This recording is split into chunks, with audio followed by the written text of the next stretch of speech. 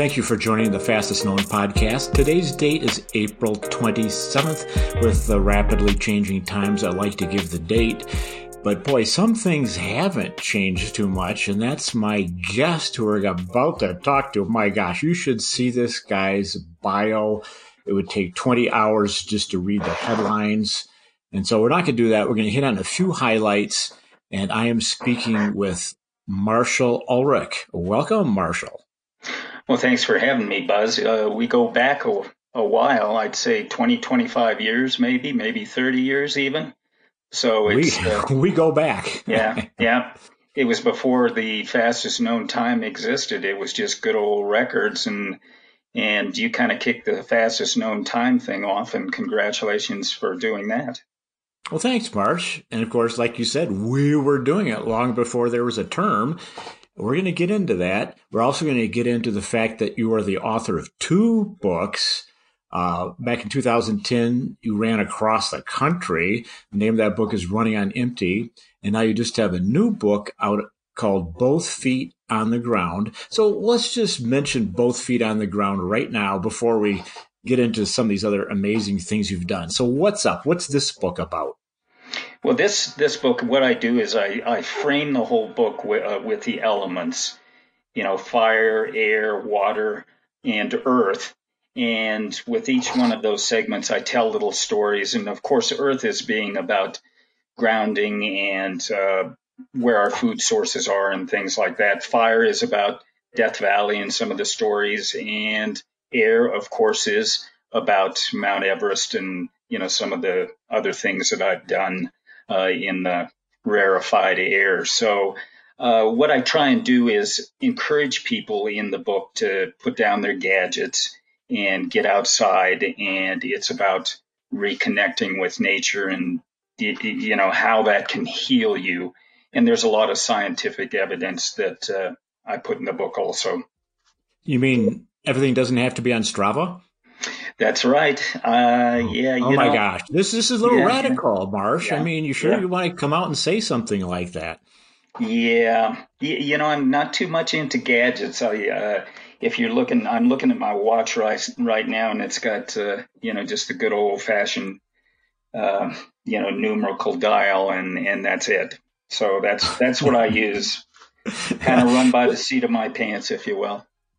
Well, very clearly noting that the titles for both books and where to purchase them will be in the written show notes. So definitely people go to the written show notes on the website and check in there, and you can read more about Marshall and definitely get the links to his website and where to purchase these books. Well, Marshall, you've gotten a heck of a lot done here. So just a couple quickies.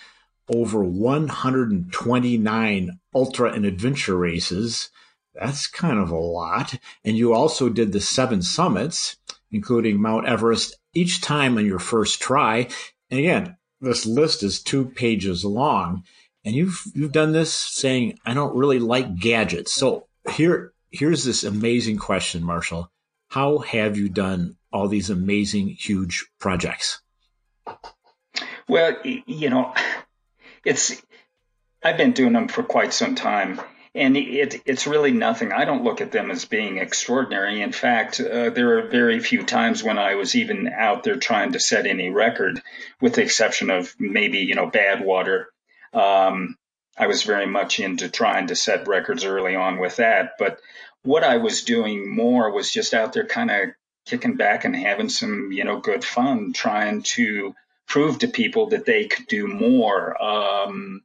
Good example of that, take for instance, is people used to joke about doing Leadville and Pikes Peak on the same weekend. And I thought to myself, well, why not go out and do it?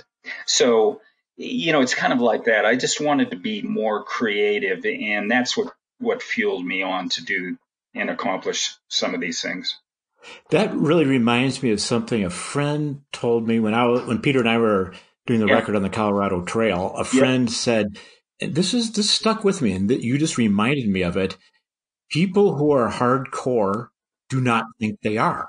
No. Because what they're doing is normal. You see what I mean? If someone thinks they're hardcore, they're probably not. Because they see it as something different. And I think you exemplify that little saying. Yeah. Well, and it's also the people we hang around with. So, it's kind of a new norm of sorts. We were just talking about, my friend Mark Macy, and he's done extraordinary things. And him and I did we did 8 of the eco challenges. And, we were just out doing it for the fun of it. It was just good fun. And we didn't think of it as anything extraordinary. You are one of the 3 people in the world to have completed all 9 eco challenges. Wow, that's eco challenges. That's a bit of work there. But you mentioned Badwater. And Marshall, one of the things you, oh man, sorry to be chuckling, but one of the things you told me about years ago, you did Badwater unsupported. Now, a lot of people are just, running by the side of the road or jogging or walking by the side of the road with someone hosing them down every 30 minutes from the Winnebago. But you went from Badwater, lowest point in North America, to Whitney in July, carrying all your own water. Yeah, and to be fair, it wasn't carrying it. I had it on sort of a rickshaw type of cart, and I think there was probably a couple of 100 pounds. I can't remember what it was, but the cart itself weighed about 220 pounds that I was pulling. But, Buzz, I did that on a bet also. One of the guys who had crewed me, he said, well, what's next? And we started just kind of chuckling and stuff. And yeah, I wonder if a person could really take everything they need from the lowest point to the highest point. So, it's 146 miles in the heat. And as everything has to be done in July or August for any of those times to count. So I just looked at it as a challenge, and I actually failed the first time, but came back, I guess, a half dozen years later and was able to pull it off. So I just did it on a bet. Well, pulling a 220-pound cart, that's truly unsupported. Now, you told me at the time how many gallons of water you had in there. I don't remember. You probably don't remember either. But that's getting it done. You're the 20-time Badwater finisher. Right. Yeah.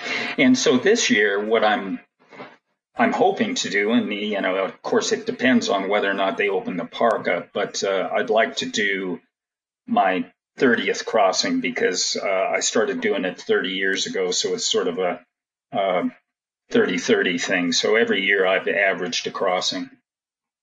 Now you want this to be part of the official race, or you're just going to do it on your own? Just going to do it on my own this year.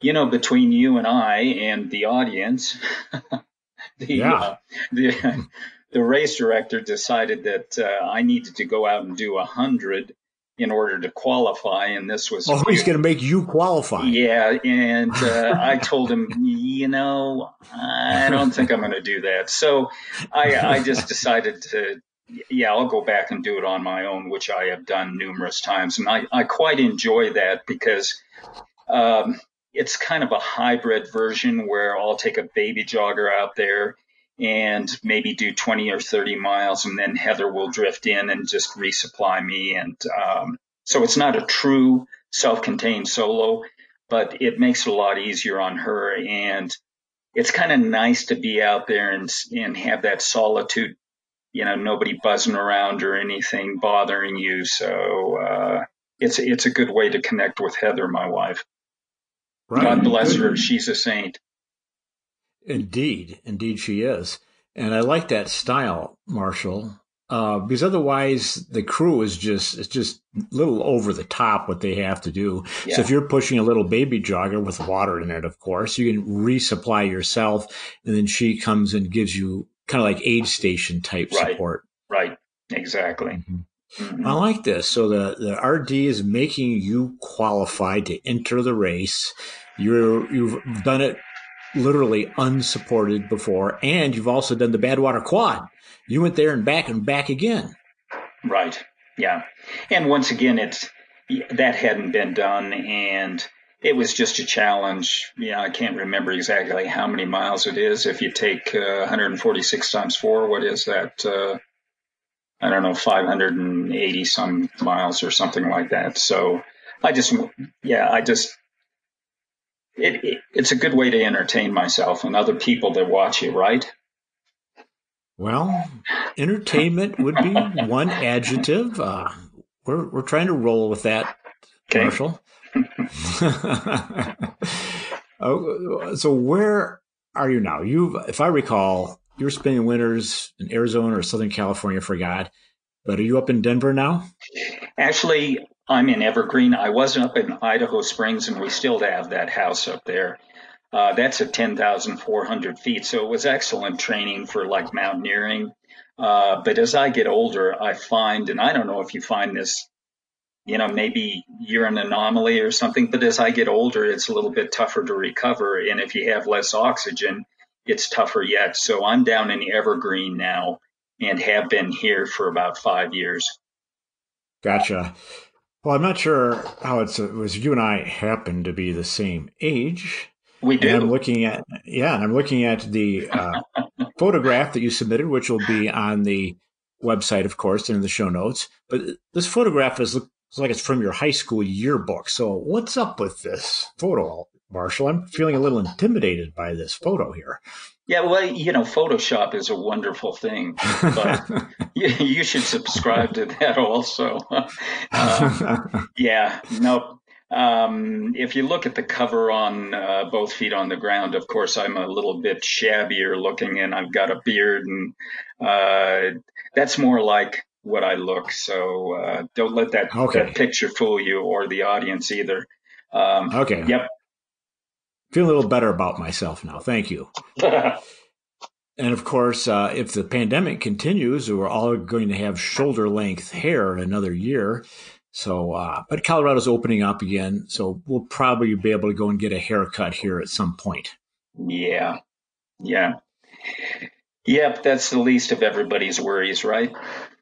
I agree completely. So I want to stay with this. You go back so far. You've done a lot of races, of course, done a lot of adventure races. And obviously a lot of these projects. And I Right. asked you what keeps you going, and you said, well, you're just out having fun. So does this mean you just really enjoy that solitude and just putting one foot in the front of the other and keeping on going? I mean, what delve into this a little bit for me, Marsh. I mean, how does one do these massive distances? Yeah, I think you have to be pretty comfortable within your own skin, and I just like going out there and not, having a lot of distractions, um, dings or whatever coming off of my cell phone. So, a lot of times I'll just leave that behind. But yeah, I like the solitude, and of course, Death Valley is the epitome of that, where you'll go out and you've got, dark skies. It's one of the few places where you can see dark skies in the U.S., as well as, the void of noise and sounds and things like that. So, you can just go out there and just kind of be at peace with yourself. And I think that is a big part of what motivates me to just return to that. Uh, it's like going within, instead of going, well, when you go outside, you go within, basically, and that's the way I like to put it. Nice. Well, a good friend, actually, a well-known person, Tony Kropitschka, Sure. he's spoken about boredom.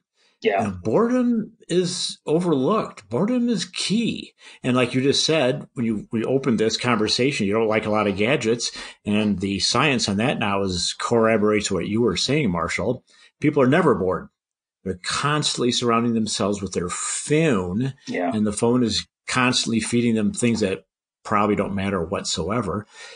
While if you allow one to become bored, space opens up rather than becoming restriction. Boredom is spacious because you can drop into whatever is really happening. And as soon as you let that go and let that unfold, it turns out there's a lot there. Yeah, there is. And yeah, you use the term boredom, and people would think that you'd be very bored out there. And take, for instance, when I was running across the US, I'd be out there running for 17, 18 hours a day, and it was very easy to occupy my time. And I call it sort of it's like a time warp or whatever that you get into, and the time passes really quickly. And guess what? If time is passing quickly, most generally you're having a great time, even though you may be out there entirely by yourself. So I think you're absolutely right. Boredom, the hidden key that unlocks many opportunities, I think. Mm-hmm. Yep. Okay. All right. Well, you going back to Leadville, you just mentioned Leadville a minute ago, and you did the Leadville Triple Crown.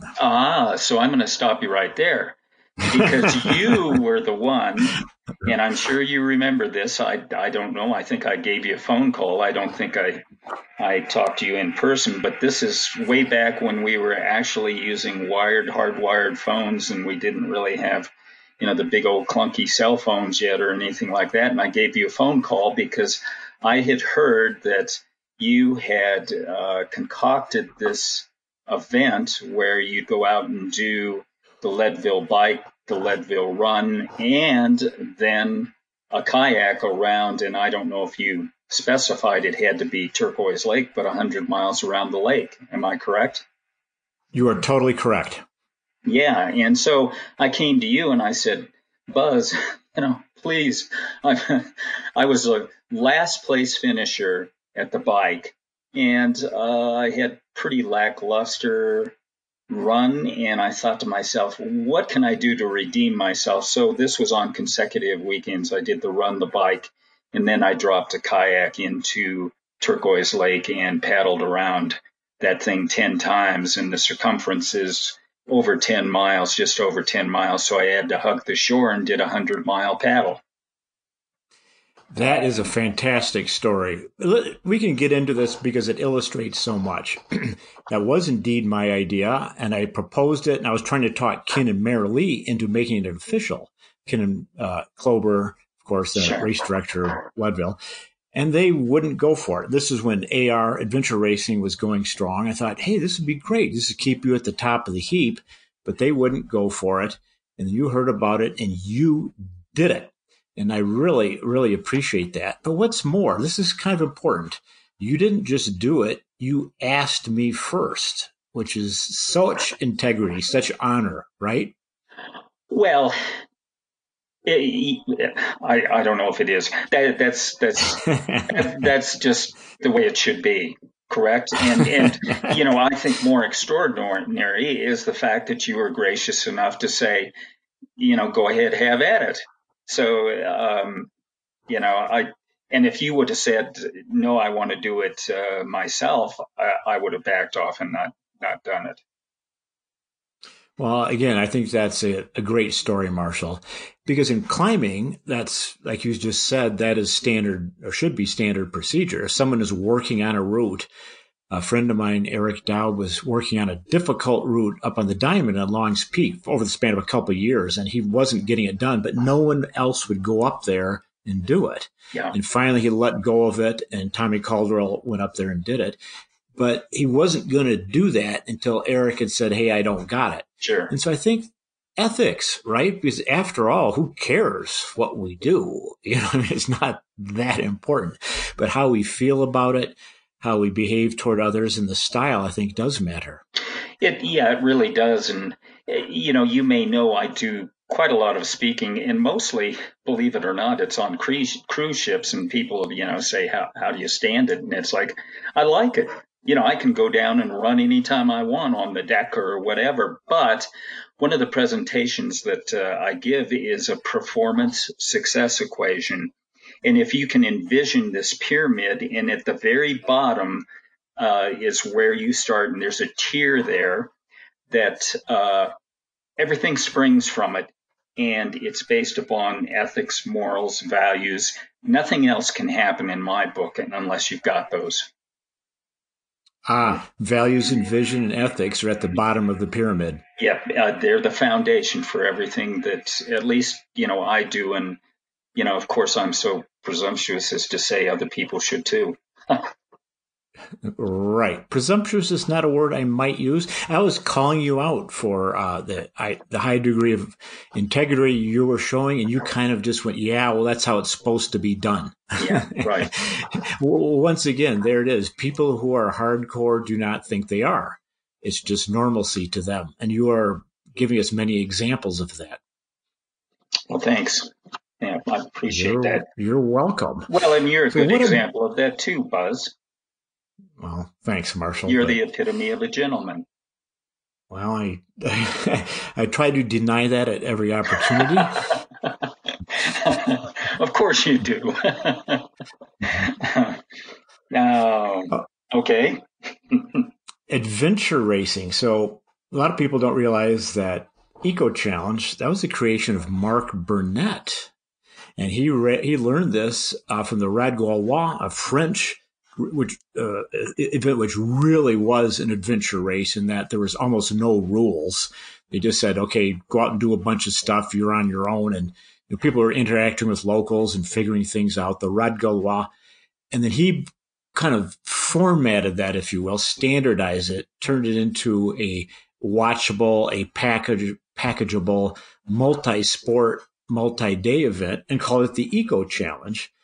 And it went gangbusters. It was the top of the heap for numerous years. The Discovery Channel aired it, and they got a lot of viewers. Right. Yep.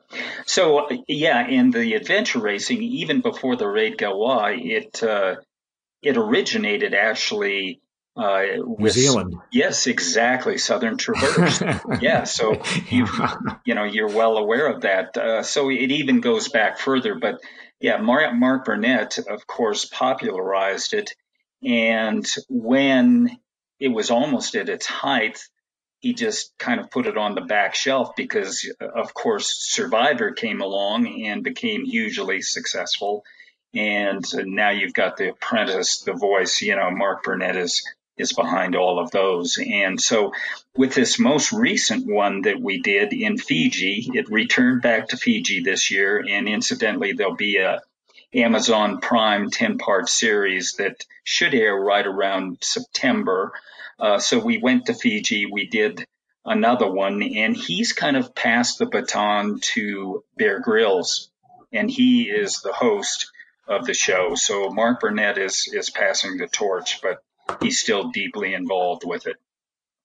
Well, I think this is a fun story because Mark Burnett, Eco Challenge, huge money, and then a lot of people don't realize that he was Survivor, as you just noted. Yep. Mark Burnett invented reality TV. He did. You can attribute that to him.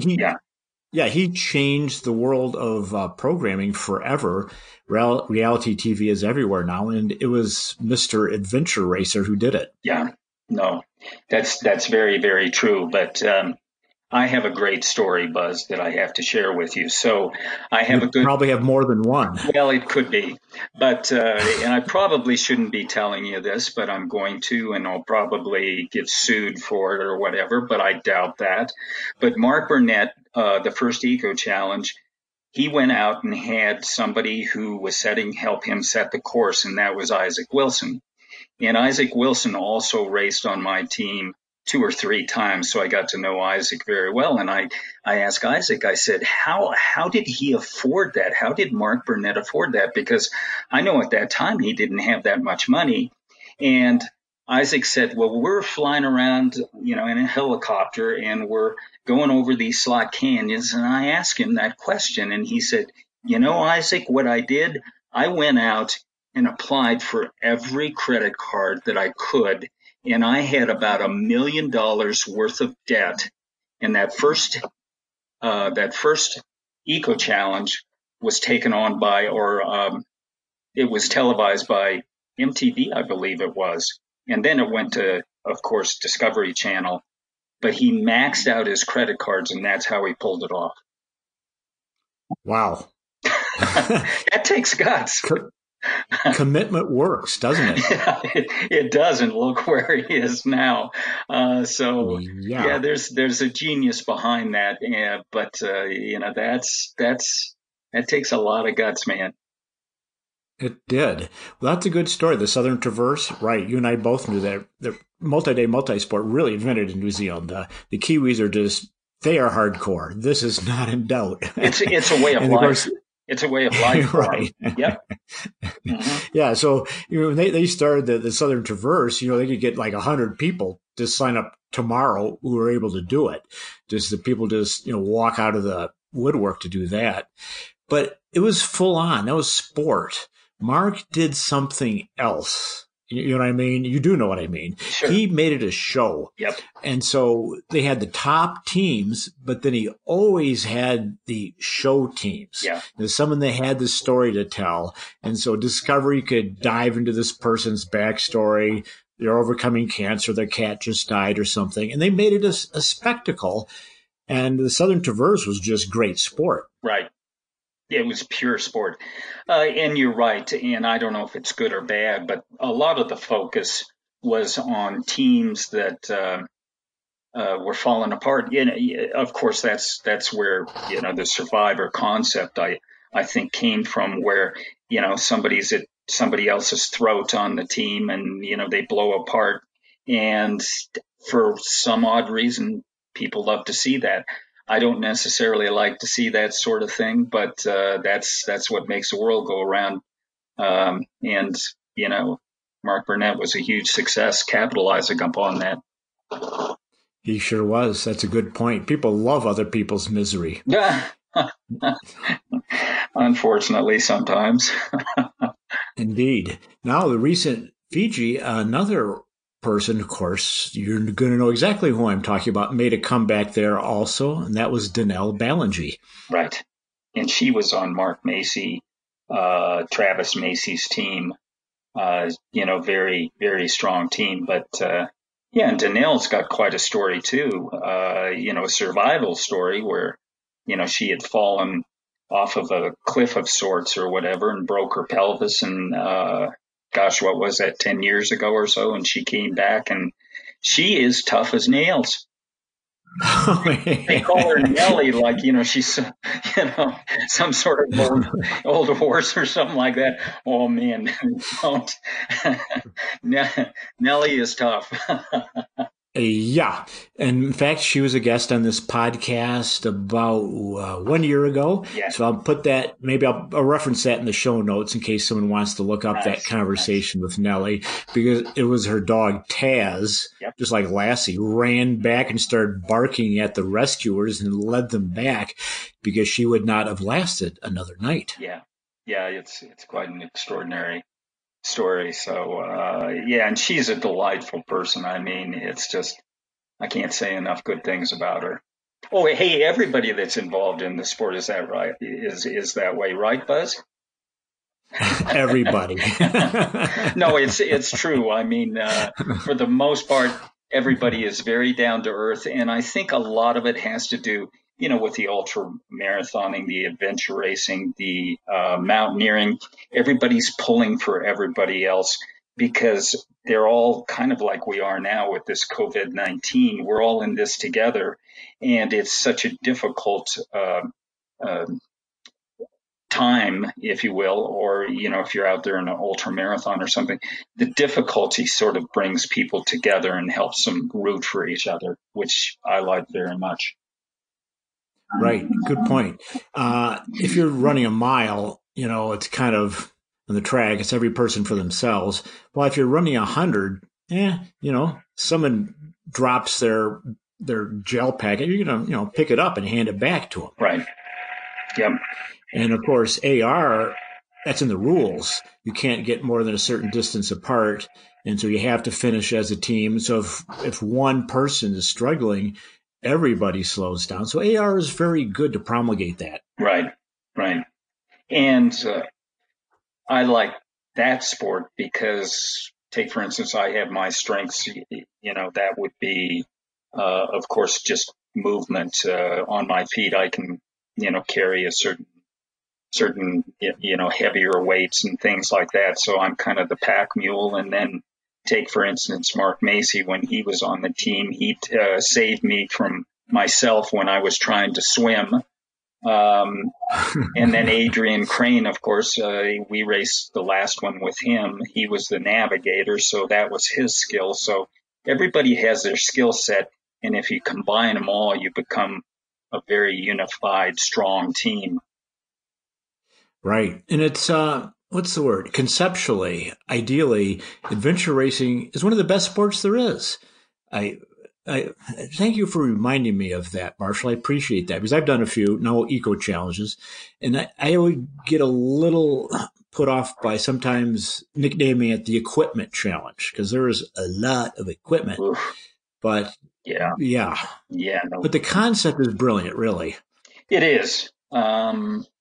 Yeah, we just loved it, and I think it's a little like when you're out there doing multi-day sports. When you were doing the Continental Divide, the Colorado Trail, if you will. After about 2 or 3 days, adventure racing is very much the same, and I'm sure you'll probably agree with this. It kind of becomes a way of life, and it becomes embedded in you. It's just keeping that focus going forwards. But when you reach the end of the task, it's kind of sad to see it go, and you feel a little bit out of sorts for a while when you get back into the mainstream. Right. Yeah. The out there part becomes normal, and then you come back into your so-called regular life, and that feels abnormal. Yeah, absolutely. Yep. Very well Oh, put. wow. Okay. That's a good one, Marshall. So my question always is, what's next? You've done so much. Again, and this CV here is 2 pages long of solid events. But what is next? How do you see yourself? Are you going to drift off to the sunset? You mentioned that you're going to do another crossing. Yeah, do another crossing. And, the other thing I'd like to do, there's a lot of people who would like to cross Death Valley. And so I would like to get a group of maybe 2 or 3 or 4 people, somebody who is really wanting to do it, but take, for instance, can't qualify for the race or whatever, and just take people across, maybe, a couple of people a year and do that. The Eco Challenge, I think, will continue on. I think they had a 2 year contract, so I shouldn't say where it's going to be, although I can suspect where it is going to be. So hopefully I can go back and do that again. And incidentally, our catch for this last Eco Challenge in Fiji is our average age was just under 66. So by far we were the oldest. I can remember when I think it was 2012 when the last Eco Challenge in Fiji took place, and then of course Survivor took off, and the rest is history. We were the oldest team then, and our average age was 52. Well, you're holding some serious records here. So Well, I don't you know if had it's an a average. record. I don't know if it's to be proud of, but we're still there. You are indeed. So at average age of 66, how did your team do in Fiji? Well, I can't divulge because that's Oh, part of the catch. So, you're yeah. totally right. You're under Yes, contract. exactly. Yeah.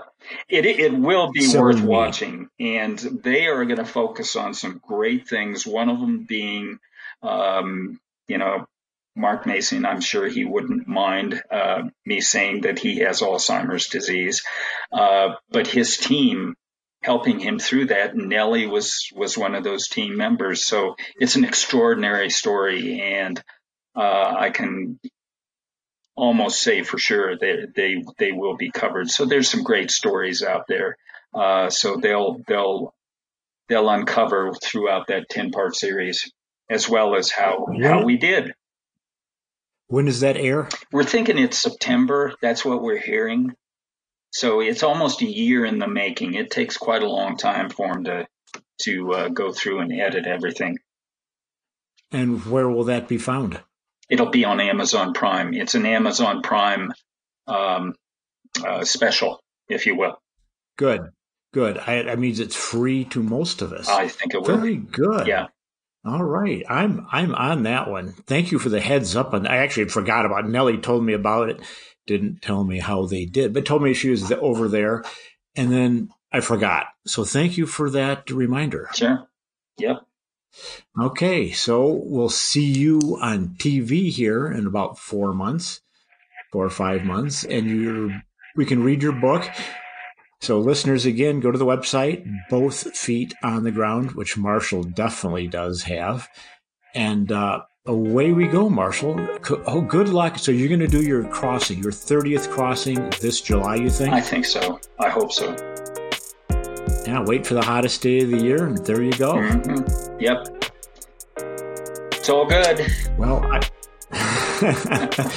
I look forward to our next conversation, Marshall. Thank you very much. Well, thank you for having me, Buzz. It's been fantastic, and we've had an incredible journey so far, and I hope it continues on.